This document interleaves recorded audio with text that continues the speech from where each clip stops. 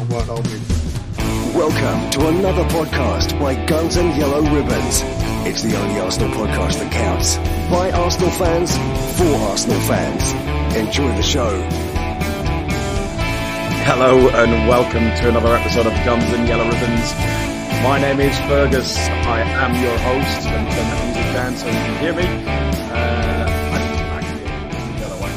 I'm joined by Gunnar Hilsey, Trev, Danish Gunnar. He's another year older, still only a child. And ginger as ever, Kappa Dan, without his flag, but he's in a new job. How you doing, Dan? I'm good. I've had a very, very good weekend. It's feels like everything has just fallen into place, and obviously starts with the football results, which is a big, big plus. It does indeed. It does indeed. Alex, how was your birthday? You turned down the opportunity last Monday to sit here and talk with me. Even Hilsey disappeared as well, didn't he?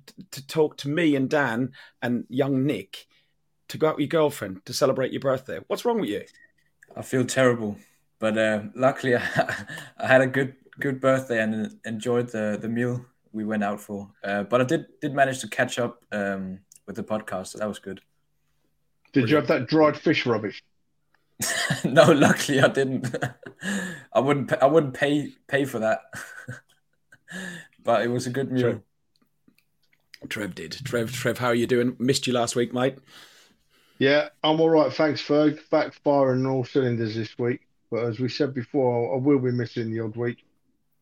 Out of my control, unfortunately. But back tonight, firing all cylinders.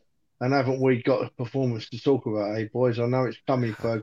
I'm so excited to talk about what was possibly one of the best Arsenal performances by a certain player that I can remember in a long time. And I can't wait to talk about it. By a certain player, but by many players as well. I know the player you're referring to, but many, many players. Good to see Theo in the chat and Heath and everybody else. If the messages go wrong, the old fella's in charge of the messages. I'm not touching them. Unless he talks, then I'll put the messages up. I thought you said the old fella was... There you go. That's it. Here we go. That's better. Well, let's go back then to where we were. Oh, fuck. You do it, Ferg. You do it. You're in charge of comments. I'm in charge of the cameras, all right? So, listen, it was a ridiculously early kickoff. It was a 9 a.m. kickoff, which meant I'm still on the tube. I'm on the edge of London. I'm in Essex. I still was up at 6 and out the door, and it was half seven on the tube. Did he have 9 a.m. kickoff? He did, yeah. He said, and he calls me senile. It was a 9 a.m. It was a 9 a.m. kickoff. It was. It was a 12 o'clock kickoff, Fergus. No, I talk about when we start drinking. We were starting drinking. You can't make your own times and rules up, Fergus. Yeah, absolutely. But we went to the Earl's Court Tavern, and unfortunately the security guards didn't turn up, so they didn't open. So we stood out in the pouring rain until about 9:15, and we got into the court field, I think it is, opposite Earl's Court Station. Met up with some of the guys, had a few beers, and we headed down to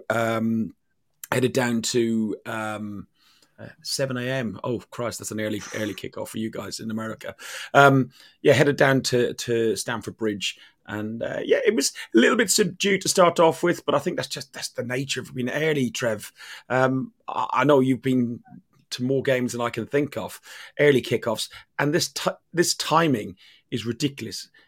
We got Saturday next week at 7:45 in the evening and at 12 o'clock. Only one person or one organisation is doing this.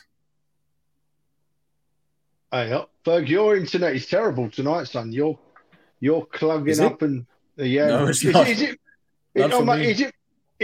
my internet then?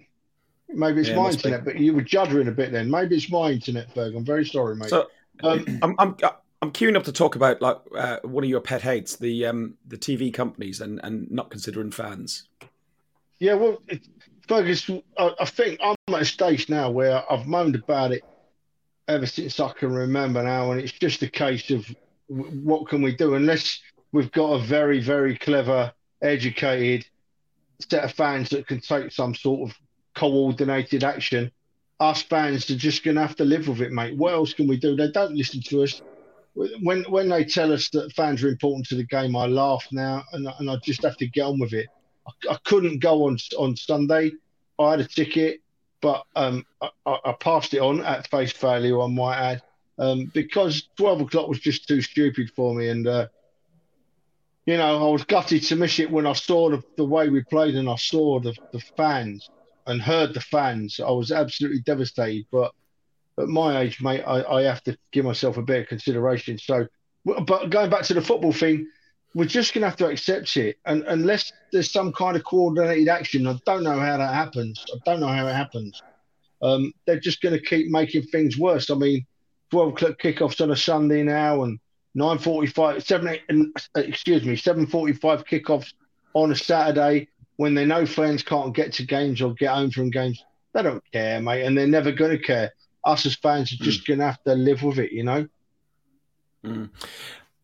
Dan, win this game, we go back top, and the results, as we found out, basically nearly all went our way, with the exception of one result, which Man City got very lucky with a very soft penalty. I maintain it probably was a penalty. I know somebody... What you talking shit for? You want me to play that, don't you? Somebody... It's hilarious. Right. So for the benefit of the tape, this is Trev trying to be clip a bit of video, and it's from our night in Eindhoven. Here we go. What are you talking shit for? He clipped it too short as well. Very short clip. It was. I just wanted that one little sentence because that was where it really bit. I was lent on the bar, couldn't care less because I was as drunk as a skunk, right? And my poor mate Fergus had hurt himself, but obviously he chose to tell me when I was drunk. So there was no sympathy whatsoever. And that's part of a much longer clip, which I didn't want to bore you with. But that little bit, if you play it on Facebook, it just plays over and over and over and over and over like a gift. What are you talking shit for? Like that. He goes, oh, yeah, it just keeps going. It's hilarious. But, I'm glad to hear you're feeling better now, Fergus, because unfortunately, Fergus did poison my eyes with the sight of some pictures of his bruises, which wasn't pleasant. But he was quite seriously bruised. And although I'm still laughing about it, I do love you, Ferg, and I'm glad you're better, mate. But you can do it again at the next away game because it was hilarious. It's almost 2 weeks and I'm just able to sit down. Oh, dear. Dan, listen, get back to what we're talking about. De Bruyne got very lucky with very, very lucky with penalty. What did you make of that penalty? Then we'll go on and talk about the Chelsea game. It's a bit of a pet hate of mine, if I'm totally honest, because I think I agree with most people when they say it's a penalty nowadays. And I think it's a penalty nowadays because of the state of the game. And obviously I can see Trev shaking his head. And honestly, Trev, I'm totally with you. I do not believe for 1 second that should be a penalty in this game. This is a player that's been minutely touched and has thrown himself to the ground. But in the modern game, that is apparently a penalty. That isn't poor refereeing, that isn't poor VAR, that is just poor rule setting and allowing the game to get into a state where a player is able to be touched, throw himself to the ground to win a penalty. For me, for it to be a foul, it doesn't need to just have contact. It should be contact that either impedes the player or makes them physically have to go to the ground, not throw themselves to the ground. And it hurts a bit more because it was a last minute penalty and it would have meant they dropped points. But I think if you look at the rest of the game, they played an hour with 10 men and dominated the game. So I can't have too many gripes, but it is frustrating that this is the sort of state of the game. Yeah, and I think, Alex, what I said to Trev and some of the guys in the message chat was Robinson had a poor 15 minutes. He didn't even need to make that tackle because De Bruyne was facing the opposite way. He should just watch the ball play it out and everything else.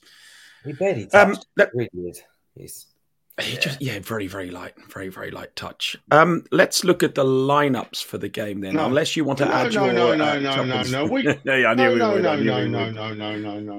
You can't move on without letting us all have a say on that, Fergus. because you know what, Dan's right. Dan's right. It does show the sad state of our game of football. That is a penalty, right? I put a post on Twitter on social media, and I just put an abysmal penalty for City. The officials have found a way for City to win the game, right? And I just sat back, and I didn't get any abuse, but I got loads and loads of disagreement. It's amazing how different people from different eras, right, which see a penalty, right? Us older blokes, we think, oh, come on, man, it shouldn't be falling over for that. Whereas the younger fans, with respect, like, you know, Dan and Alex, you've only ever known the game when it was like this, right? I remember, you know, and it's embarrassing. It's embarrassing. I can, you know, and Fergus just said he shouldn't have tackled him. Fergus, he didn't tackle him. De Bruyne rang his leg out and caught his foot. And I tell you, a great pointer to the state of the game. Dan is so right. I love the way you've put that, Dan. I was watching the Liverpool game yesterday against that lot up the road, right? And I was watching every time someone went near Harry Kane in the box, right? And every time they went near Harry Kane in the box, they wouldn't tackle. They went like that, right, and pulled their legs back. Because they knew for a fact that if they even took a step towards Kane, the likelihood was that he was going to hang a leg out and go down, you know? And it's wrong, and it's embarrassing. I don't know how to do it. And Dan has hit the nail on the head there. It's a sad reflection on the state of the game. If we were all professional players in today's game, and that was going to get you a £50,000 bonus, we'd probably all go down for a penalty. But they're not tackles, they're not penalties, you know, in a pure sense of the word. And that, when watching that against Harry Kane yesterday, just confirmed it. They wouldn't go near him. Hands up, stand back, because they know. They know if they stick a leg out, Harry Kane's going to stick his leg out and send his fell over. It's a sad state of affairs. Right, you can move on now, Fergus. I will allow you. So just before that, Trev, when do you think the game changed? Because I know you said about for sort of older fans I remember the games. I remember the late 90s wasn't like that. I remember the early 2000s wasn't like that. You know, everyone remembers the game at Old Trafford where we got absolutely kicked by United, and it wasn't like that. Tottenham fans are going to think I'm having a go at me, but I'm not. I'm honestly not. On my life, I'm not. The first player I can remember diving in the English game was Jurgen Klinsmann when he joined Tottenham. When he joined Tottenham from Germany, I don't think our game had ever experienced play acting of that extent. And Jurgen took the P even more. That when he scored goals, he used to run across and dive like he dived as a goal celebration. You know. That's the first player I can ever remember diving really prolifically in our game. And, of course, as with everything in life, once something happens once and people get away with it, then it continues to happen and it grows and it spreads until it stops. And it's never been stopped. But I really think that from my recollection, the first one I can remember to do it regularly and gain from it was Klinsmann. Yeah, I think the introduction of more foreign players and you know the globalization of the Premier League, I think that's probably where it started. At Stamford, at Stamford Bridge, obviously they've got the Chelsea pensioners.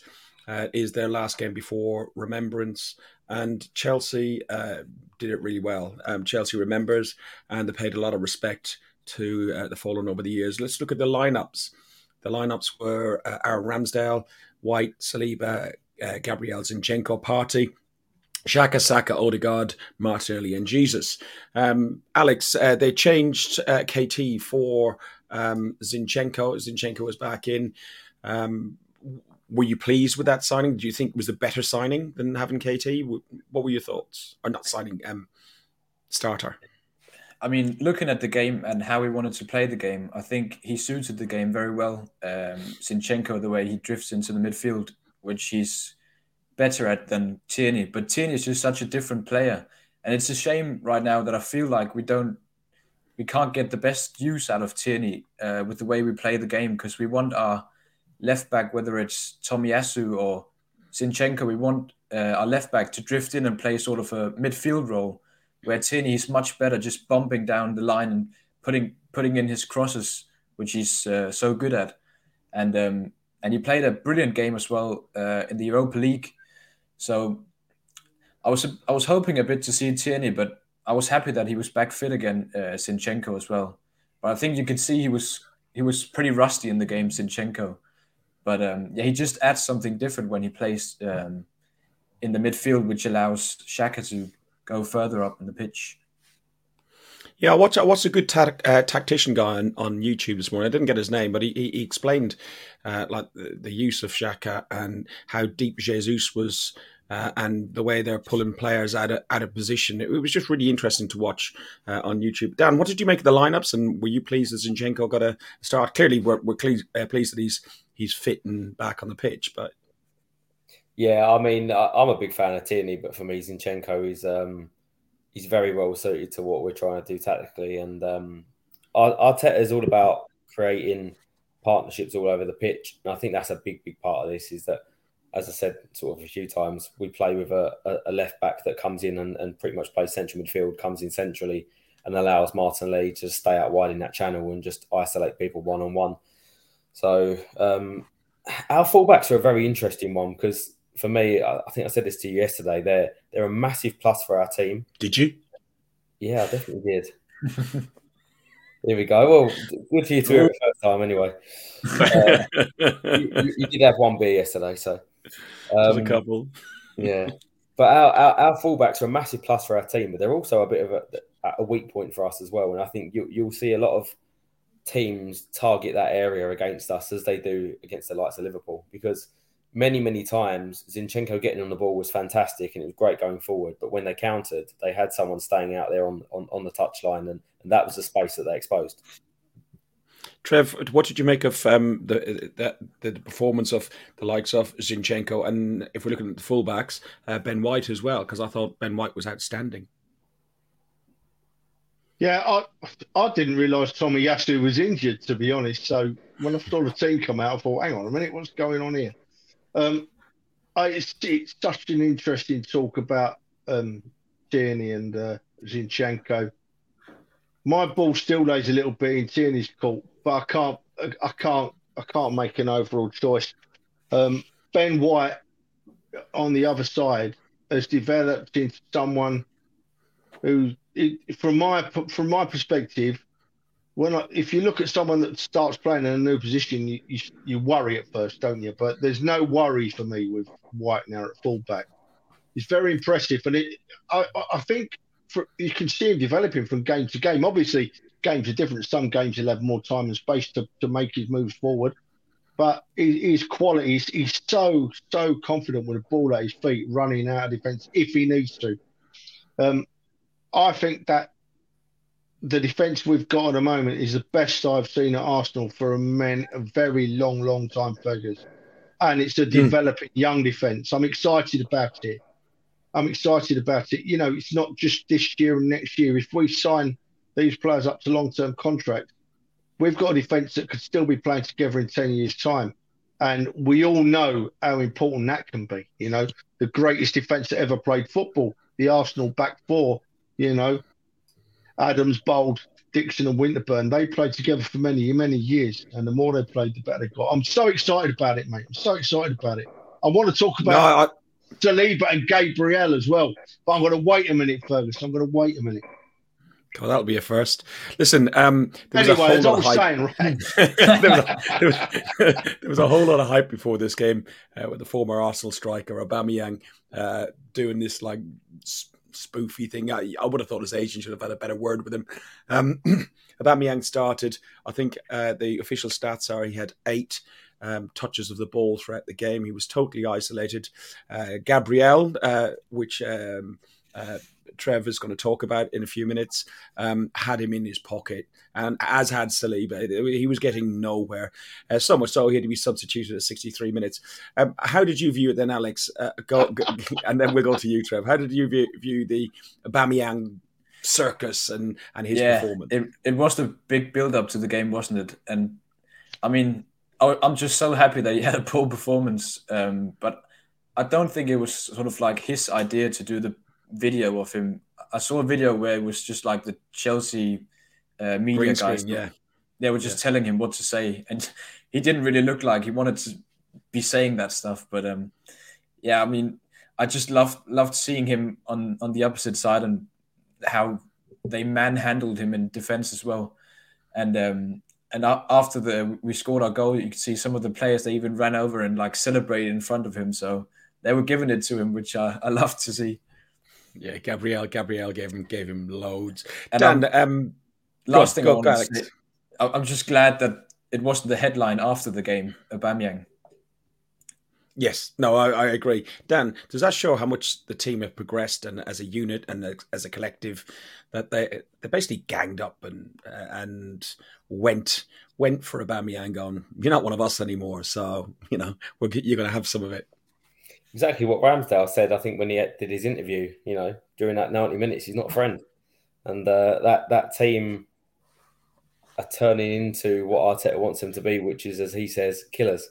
And you get on that pitch and you do a job. And then at the end of that game, do what you want. But during that game, you've got a job to do and make sure you get it done. But I'm not sure I would judge their standard by playing against a striker like Aubameyang, in all fairness. I think saying he had a poor game, I think, is a bit harsh, because actually I think he had an improved game, because I remember him playing away to teams like Liverpool when he had 7 touches. So if he had 8, it's a bit of an improvement, really. Bitchy. Our striker, Trev. Our striker, Jesus, he's not scored in 5 games. Some might use that for an excuse for some criticism. But unlike Aubameyang and unlike some other people who have gone on, superstar names who have gone on elsewhere, Jesus is contributing all over the pitch. What did you think of his performance? I know you're going to do Gabriel and Saliba. We're holding off for that. I'm going to have no voice by the end of this.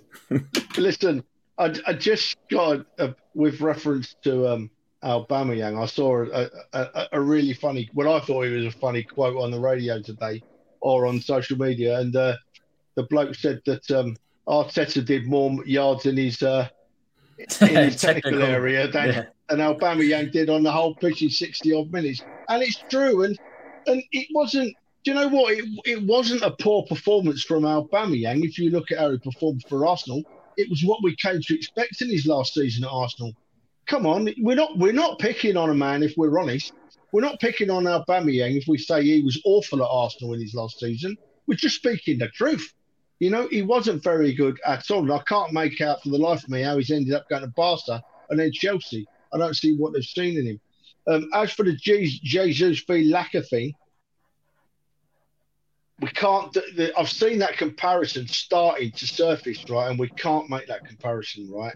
I loved Alex Lacazette, still loved Alex Lacazette, right? But you can't compare it to Jesus. Jesus' work rate is phenomenal. Without Jesus playing, we don't win that game 1-0 on Sunday, right? Because if you look in the build-up, it came from us putting pressure on him, went out for a corner, and Jesus was a massive part of that pressure on Chelsea. So we all want to see Jesus score a goal, right? I used the word, I'm a bit worried about our strikers. Well, I shouldn't have used worried. I should have said that I just want him to score a goal, because I've got a feeling when he scores 1, he'll be away again. But his input to the side is amazing to watch. His energy levels and his work rates, and you shouldn't be knocking Jesus in any way, shape, or form, should we? He's a class act, and he'll come back. He'll score goals. And listen, he was unlucky not to get that diving header. Martinelli was unlucky as well in the first half, and him and Martinelli are forming a fantastic partnership. Martinelli shot over the bar. We didn't, for all the work that we put in, Dan, in that first half, we didn't capitalise, and it really felt just a little bit. Although I felt quite comfortable, we went in for a beer at half time, and we're going, oh Jesus, we just need a goal, because you were just worried that if we took a sucker punch of a goal against the run of play, that our heads might drop. Yeah, to be fair, I remember sitting there and at half time, I sort of messaged a couple of people about the game, and I felt like we were good. We were on the front foot. There were certain players, especially defence and midfield, and Saliba and Partey, the main two really, were fantastic. But I also felt like we was a little bit sloppy, and it's a positive to be able to say that. Well, a lot of people actually said about Ben White, and I felt like Ben White had a better second half than the first half.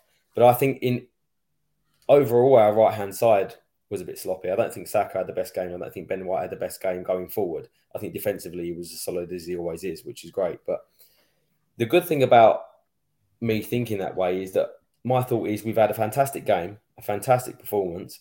We've won away to what is supposedly one of the top 6 sides. Yet there, for me, is a clear room to grow and be even better. And that for me is the most exciting part of this team, really. Okay, somebody's asking what your real name is. That's my mate asking. Perry Groves. Yeah, Perry Groves, Jonas. You'll have to go back in the history books to check that one. I think Trevor had lots of long hair and less of a beard and was less grey when Perry Groves was playing. Probably as ginger as Perry Groves was at the time. Dan, I wouldn't stand for this. Keep calling you a ginger, mate. I'd start some kind of litigation. I would, mate. I'm not having it, mate. You leave him alone, Fergus. You leave him alone. By the way, Perry Groves was a right ginger. What are you talking shit for? You can see that's going to be used a lot, can't you? Yeah. Right, into the second half. In the second half, Arsenal continued to radiate belief after the interval. Chelsea looked more hurried, more, disjointed.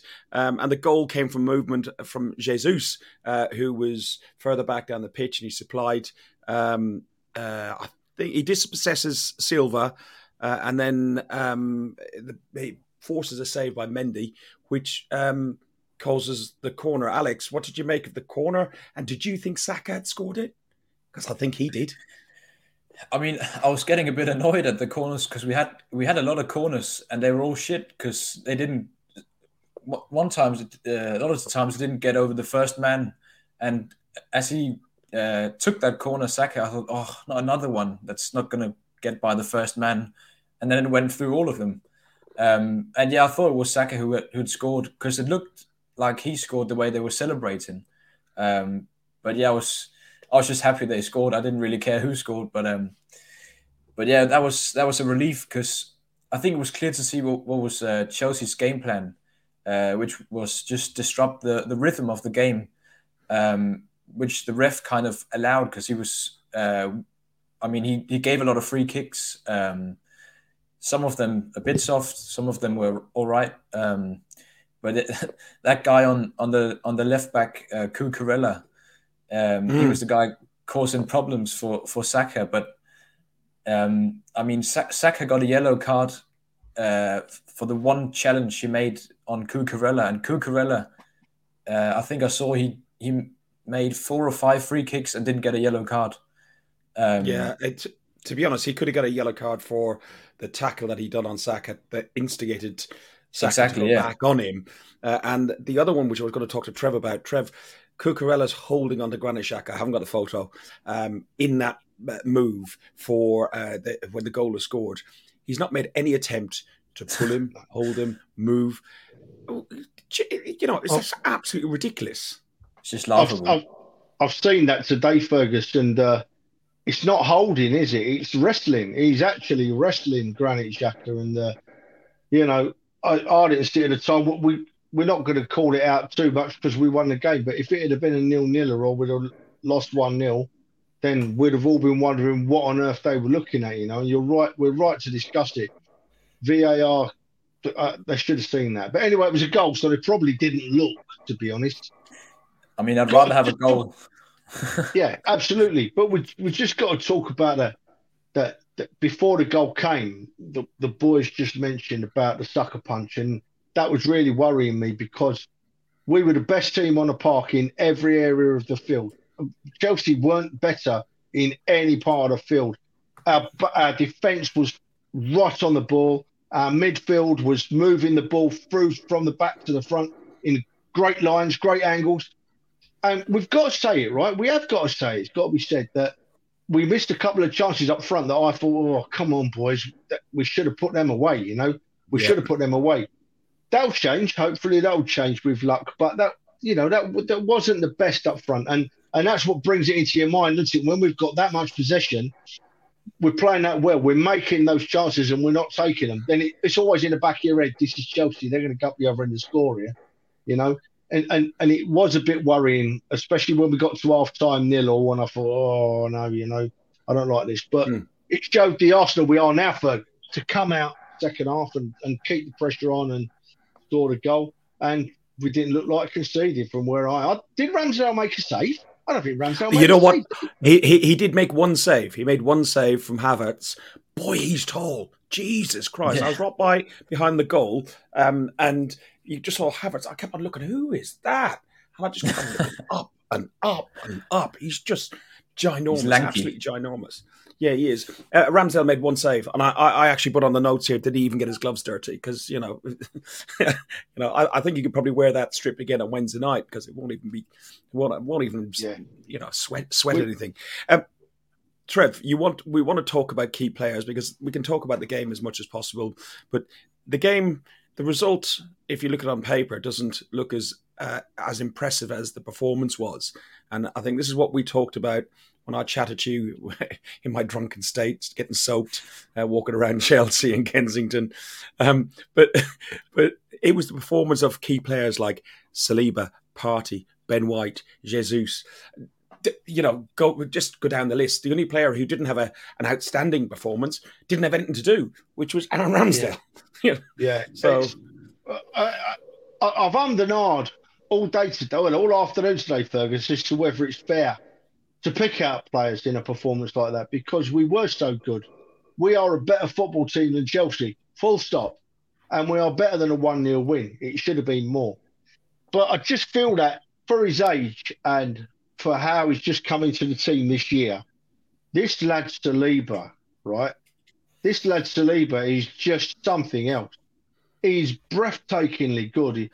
His ball control, his poise, his confidence, his speed. There was once when, who was it was throwing about here we go, look.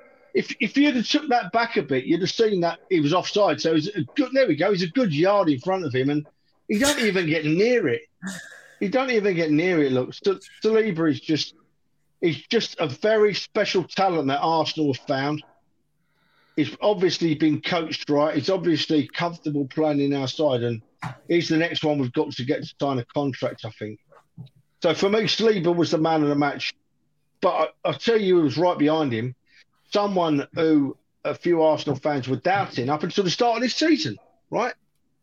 And I've never doubted him. I just wanted him to play more often. But my God, Thomas Partey, how does he find that time on the ball? He can be under a hell of a lot of pressure. And he just seems like he's walking away with the ball. In certain aspects, I don't want to tar him with this weight on his shoulders, but he's very Vieira-like in certain ways he plays, with his body shapes and his angles.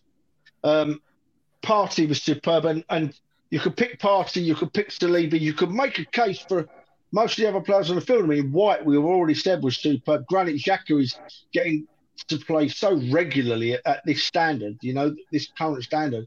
And it was lovely when there was that massive scuffle at the end that he did walk away. He made his point, but he didn't go over the top and he walked away. That showed what we've got playing for us. Mate, I'm going to stop because I could talk all night about this team. Well, we're just so good, aren't we? We really are so good. Dan, before we finish up on the game, you mentioned Partey as well, and I know Trevor did a minute ago. It was close second for man of the match, or was he your man of the match? I think Saliba had a very good performance, and I think if you're going on that one performance, I think I will probably just edge Saliba. But I think when Partey steps up, we win football matches. And I think if you're taking a player who's influence on the team, I think you take Partey, really. They're certainly very, very close. But yeah, Partey is, if you took, like Trev said, if you took Vieira and you moulded him into a modern day version, I think Partey at the moment is as close as you get. That no one's going to be up there as good as our skipper, the invincible skipper. So, but it's a very good comparison. He's not far off in my opinion. We mentioned last week that Mikel Antonio from West Ham watched and played against this Arsenal side, and he watched and he said it's the best Arsenal side he's seen since that time of the Invincibles. And I think we're way off there yet, but you can definitely see it going in the right direction. Alex, what Partey, providing he can stay fit and seems to be staying fit longer, what he does do is allow Granit Xhaka to be in that more forward role, and we're now seeing the Xhaka that plays for Switzerland, the captain of Switzerland, and we're now seeing the better side of him and the redemption of him, even so much so that Dan was singing his name the other week. Can you believe it? Wow. Love to hear that. But not, it's nice seeing Partey playing the way we knew he could, because that's why we signed him for £50 million, because we knew he could play like that. He did it at Atletico. Another point I was thinking of is you mentioned the altercation that was at the end, and I was just thinking, like, last season we had so many red cards and we had problems with our discipline as well. But I think this year we've kept our discipline, but we still have this like shithousery in us. So it's just lovely to see that they can, do what he did, Xhaka. He knew exactly what he was doing. He was just wasting time, but he just grabbed Chalobah and he was just smiling at him because he knew what he was doing and he wasn't getting into any trouble. But I love the way we're keeping our discipline this season compared to last season where we had so many red cards. Yeah, and after the game, there was, the atmosphere was absolutely fantastic. Yeah, Theo witnessed it. He saw you singing that song. Theo, we're getting you to sing a few more songs. Are you down Wednesday, Theo? If not, tell your dad to sort it out. Yes, there was plenty of songs.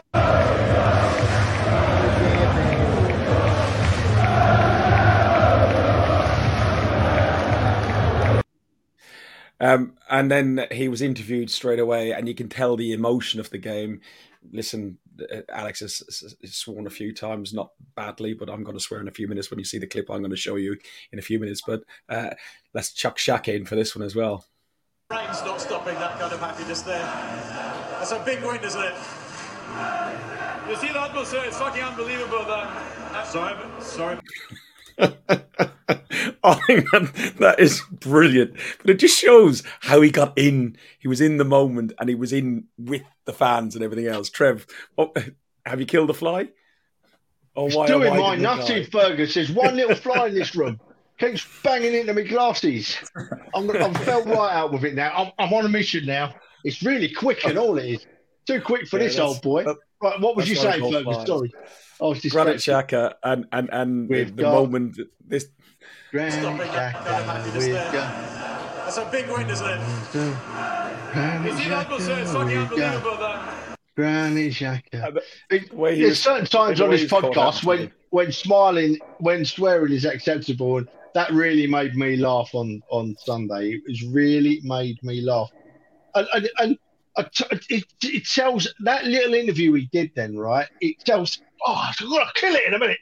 It tells a massive story, right? It tells a massive story about Granit Xhaka. You look at the way he is. He's smiling. His body language, his reaction, turning around, looking to the fans. That is 100% different Granit Xhaka. 100% in every way, shape and form. His mannerisms, his actions, what he does, how he talks. His confidence must be sky high. I'm all over him. I'm all over him. Let's keep this Granit Xhaka, because such an important cog in our mechanism, mate.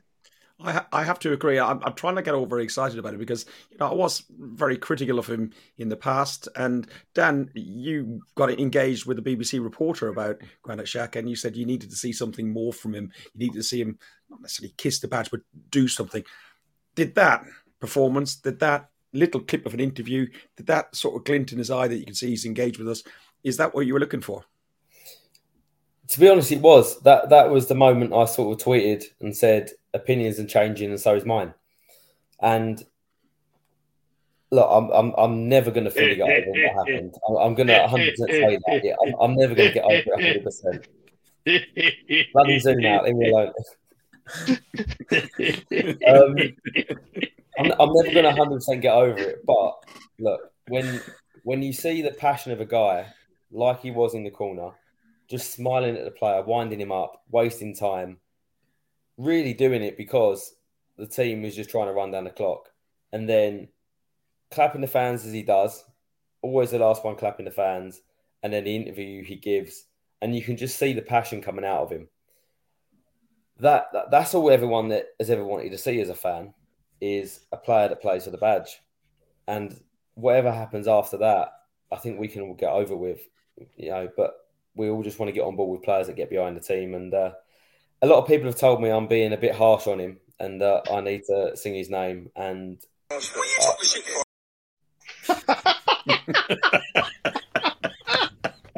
hopefully that's the moment.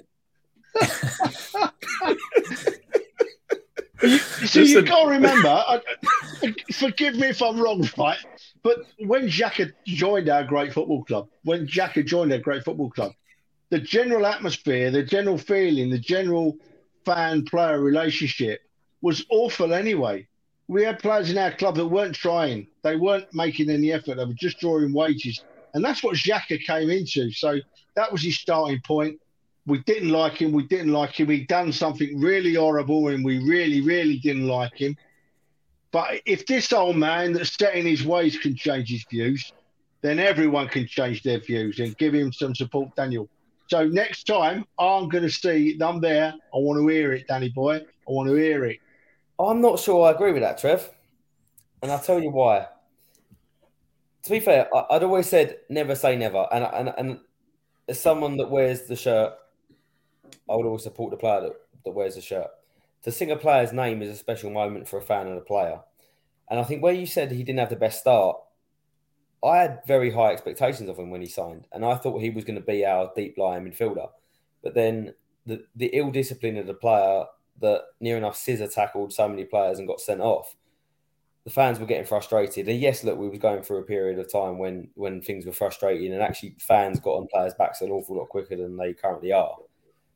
But I think there's been a huge change in him, and I'm not just talking about how he plays on the pitch, how he is as a person and how he interacts with the fans. So, do you think that's the people surrounding him? He doesn't have the Klasniaks, the Ozils, the other,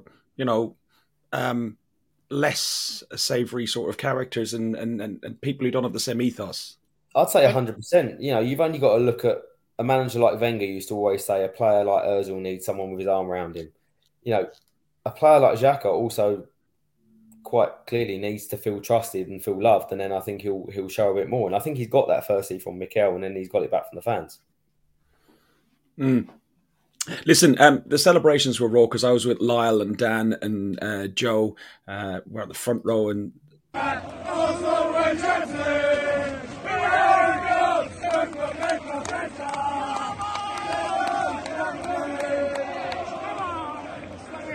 You can.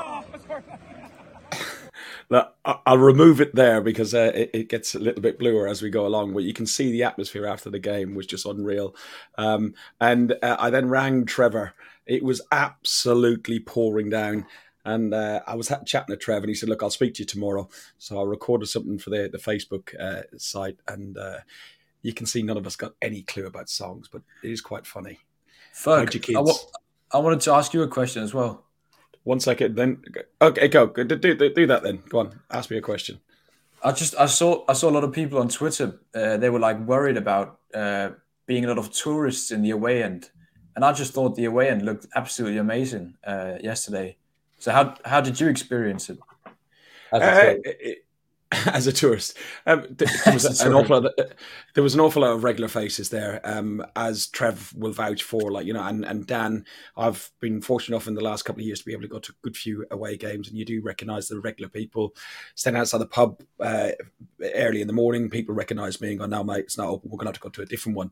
I did have a couple of Scandies next to us, the Scandies everywhere when you're watching football in the Premier League. They had paid a lot of money for their tickets, which is a little bit of a shame of how it's going. I know Dan was desperately looking for a ticket, and you got into a discussion and a negotiation with somebody on Twitter who clearly was trying to scam you because they said they were going to email you and print the tickets, or else they were resellers or whatever.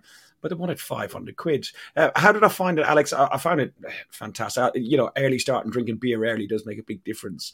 But yeah, around me, there was loads of people that we all know. And it was mostly, and I'm seeing bits on on Facebook. I've seen bits on Twitter, and where people are showing video clips and stuff, and they are all around where we were. So it wasn't as touristy. But the video clip I showed you of the Granit Xhaka song, that was an Arsenal fan in the Chelsea end, and there was quite a lot of Arsenal fans in the Chelsea end too. Pull up that video I sent on the WhatsApp group just now, because that is a funny one. Let me get that going. Let me play this while I'm trying to get that on. So this is me post the game. Let me start that there for you. It's pissing down with rain.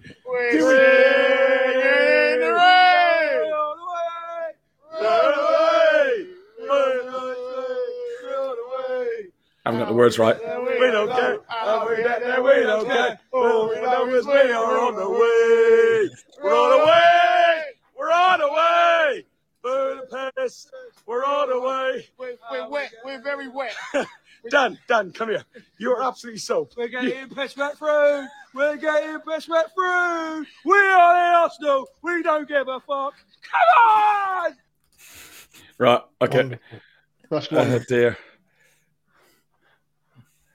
I've still got a plane in my ears at the minute, so I think we need subtitles for that, please, Fergus. I think you do. I'm going to show you the one that Alex said. Oh, hang on. I was just in regards to having Arsenal fans in the home end. I don't know how they do that. No way I could do that.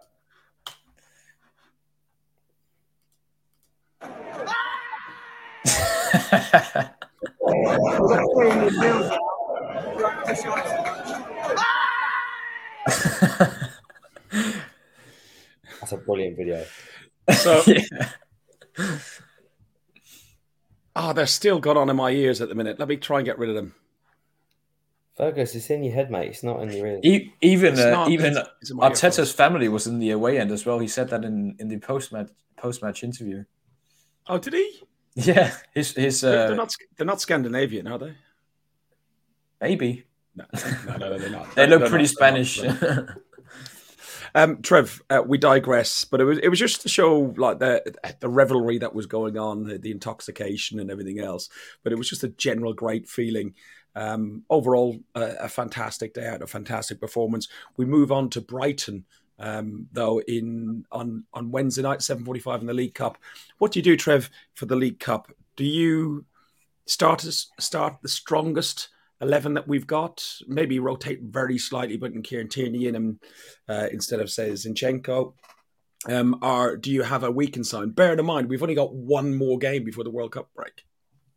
Well, yeah, that's true. We've only got 2 games to go now before most of our squad gets 6 weeks off, don't they? So how does he look at Wednesday? I think he'll stay loyal to the players that he's been playing in the cup games so far.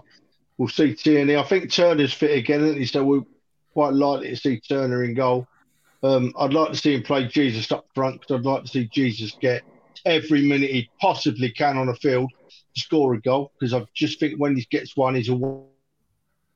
So play Jesus. But other than that, just give Nelson a run out, and Nelson's never let the side down.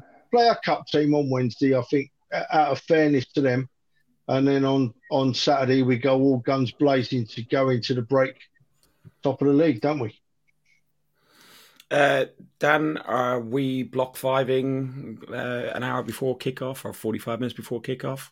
We have to, just because a number of comments I had on my tweet on Twitter saying about, if you don't what do you think of Tottenham song? Why don't you start your own chants? I thought, you've clearly never been around to block 5, have you? But I've invited one of them round who said start your own chant, so can't be letting the side down. So we'll be there singing, even if no one joins.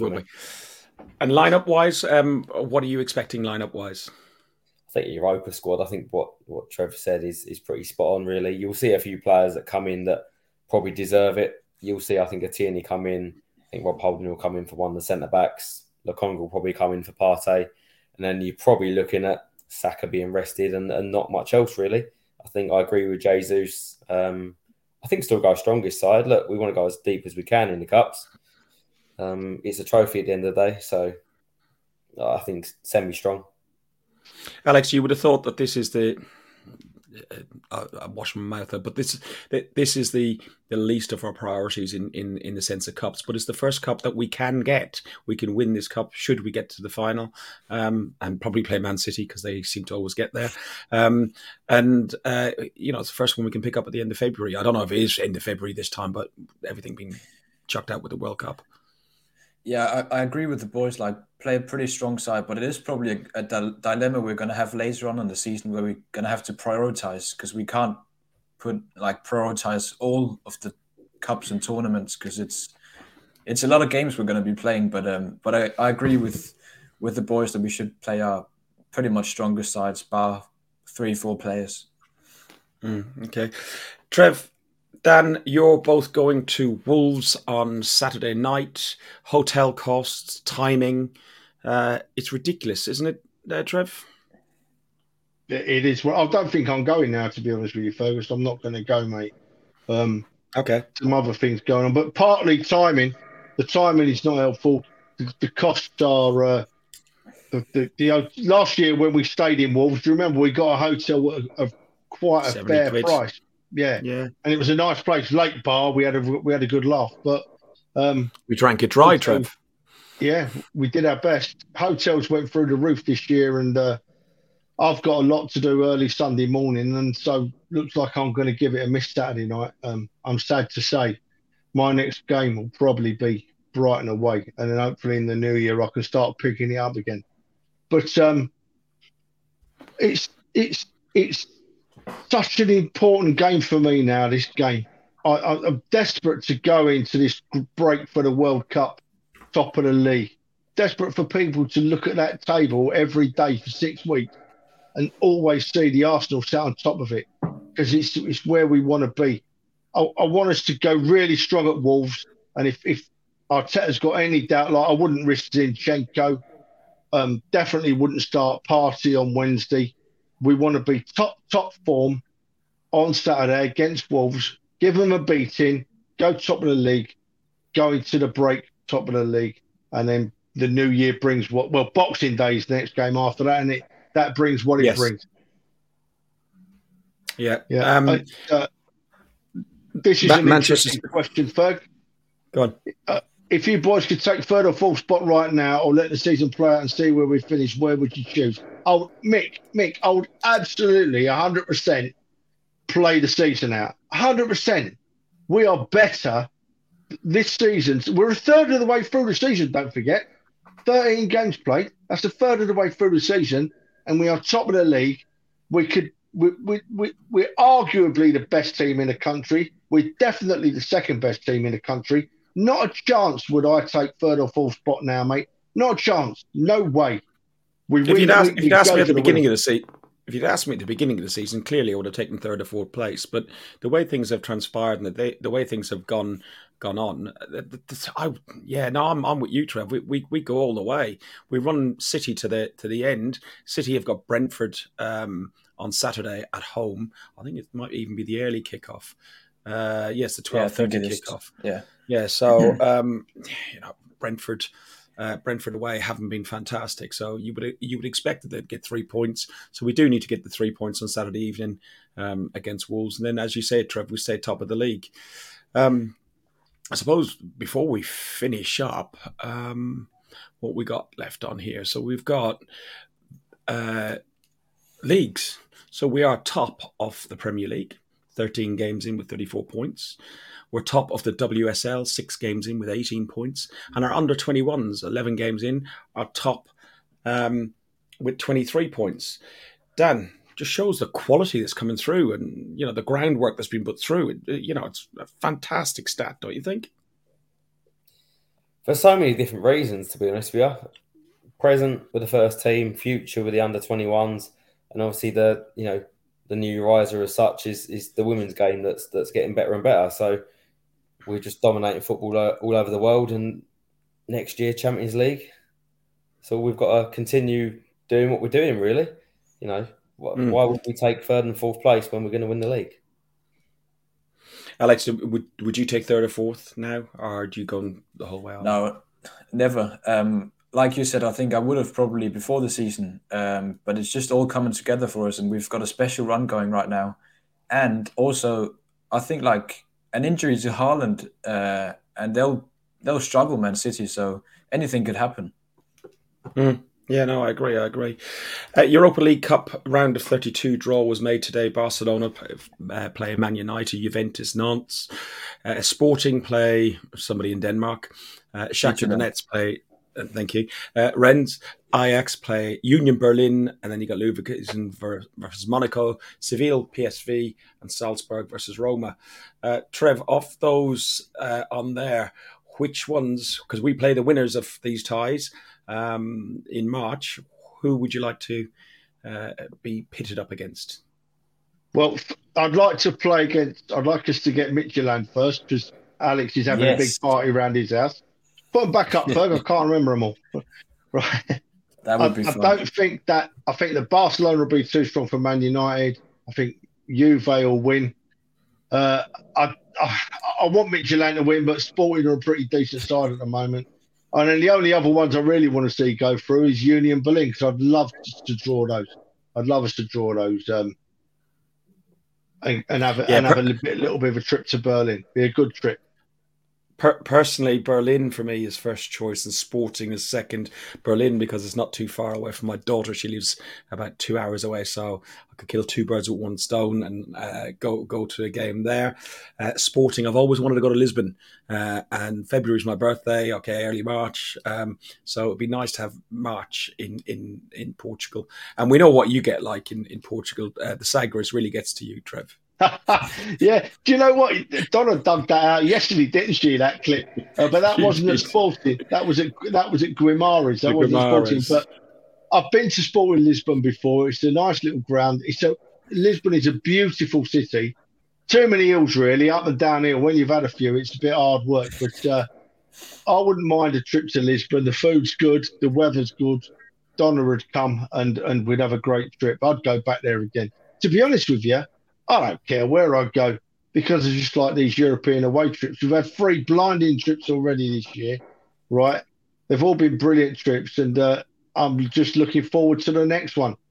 It's a shame they're doing the draw so close to the round, so we've all got to rush to book travel and stuff like that. But that don't matter. We'll all go. We'll all go.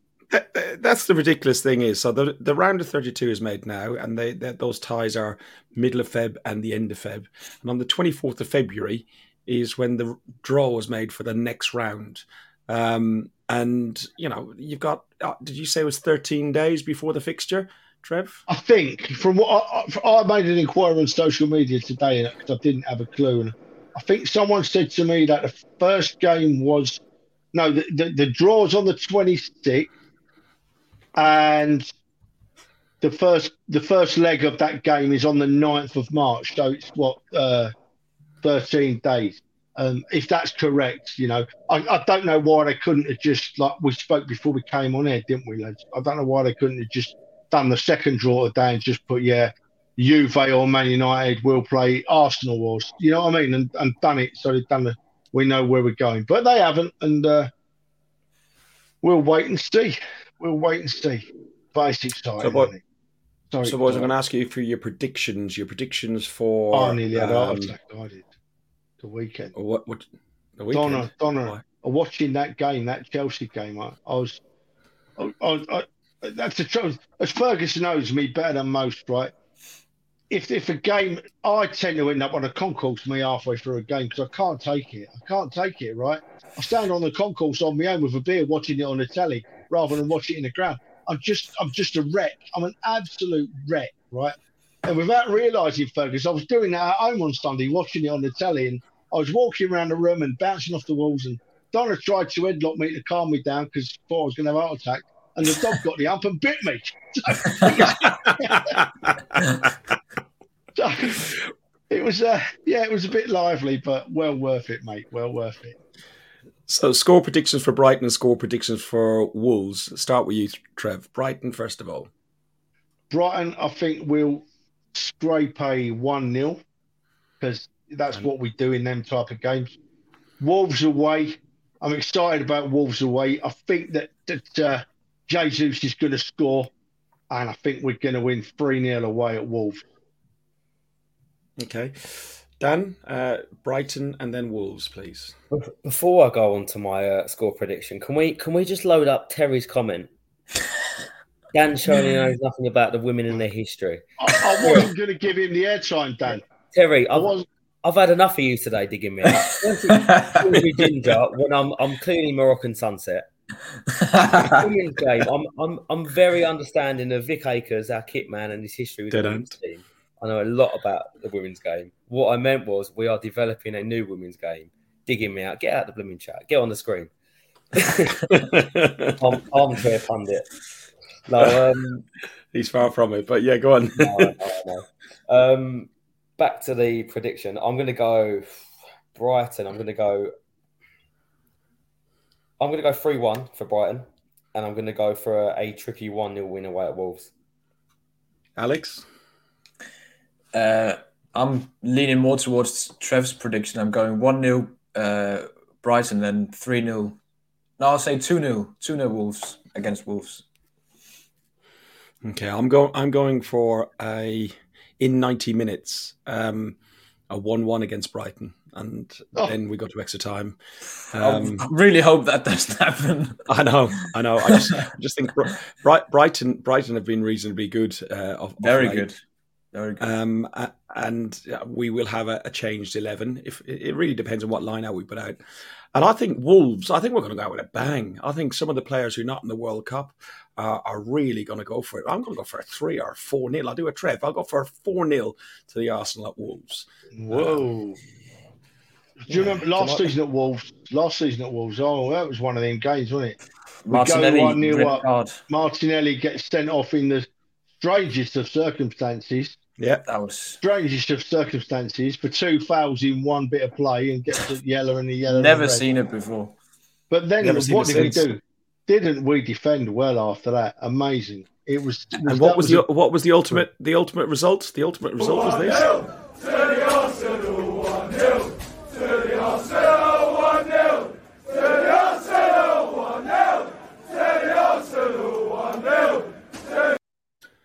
And who scored? That was. That's the fourth time this year that Gabriel scored the winner. Yeah, Gabriel. Yeah, Martinelli. Of course it was. Yeah. I mean, he's had a lot of stick, and even I questioned him. I can't remember. I think it was the last time on the podcast that he was one I would look to upgrade on. But man, he's just so important, and he scores these winning goals as well. Hmm? Yeah. No, I like him. I mentioned previously that for me, he's future captain material. When he learns English. When he learns English, I think he knows enough of the key words because he was screaming at the shed. Don't start that again. Nothing personal. It's going. What?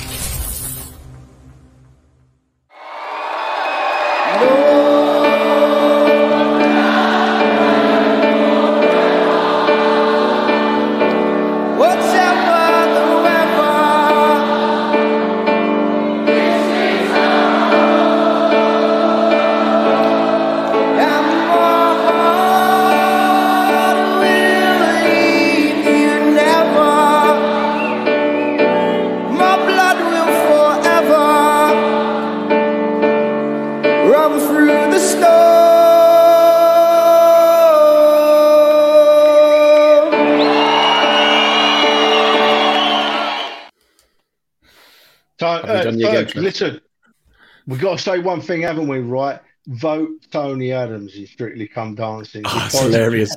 We are, social media today, right, as we are boiling so many people, right? They are going crazy, all these people that think it's a dance competition and don't realise that it's just entertainment on a Saturday night and the most popular is going to win. All you Arsenal fans out there, vote Tony Adams. It is hilarious. One woman today who calls herself a doctor. That's the doctor, yeah. Actually put a post up there saying you must be a middle-aged, white, right-wing, Brexit voting racist to vote for.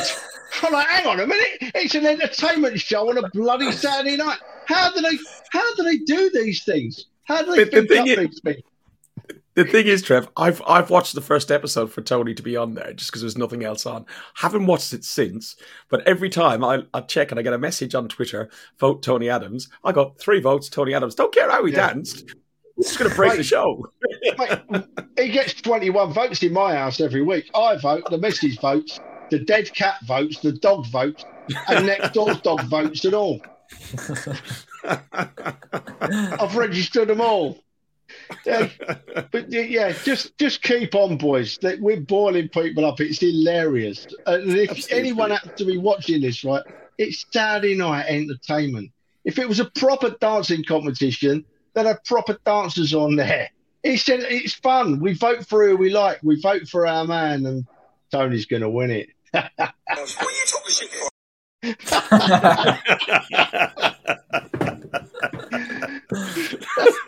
Oh dear. Right. On that note, guys, Alex and Trev, thank you very much. Yeah, I do this every time I start off, and before we press the button, I'm like, okay. I agree. Hard work. And then by the end of it, I'm like this. I'm grinning from ear to ear. I'll go down. She's out at the minute, but I'll go downstairs and I'll be sitting there just like giggling away to myself. It's like a good therapy. It's like a good therapy session. Yeah, it is. It is. It is. All right, boys. Thanks very much. You have been watching Guns and Yellow Ribbons, an Arsenal podcast by Arsenal fans for Arsenal fans. If you're watching on Facebook, thank you very much. Jump over onto the YouTube channel. We're getting there. If you're voting Tony Adams, go subscribe for Guns and Yellow Ribbons as well while you're in the process. We're trying to get to 1,000 by Christmas. So, thanks a lot. Up the Arsenal. You've been listening to Guns and Yellow Ribbons, an Arsenal podcast by Arsenal fans for Arsenal fans.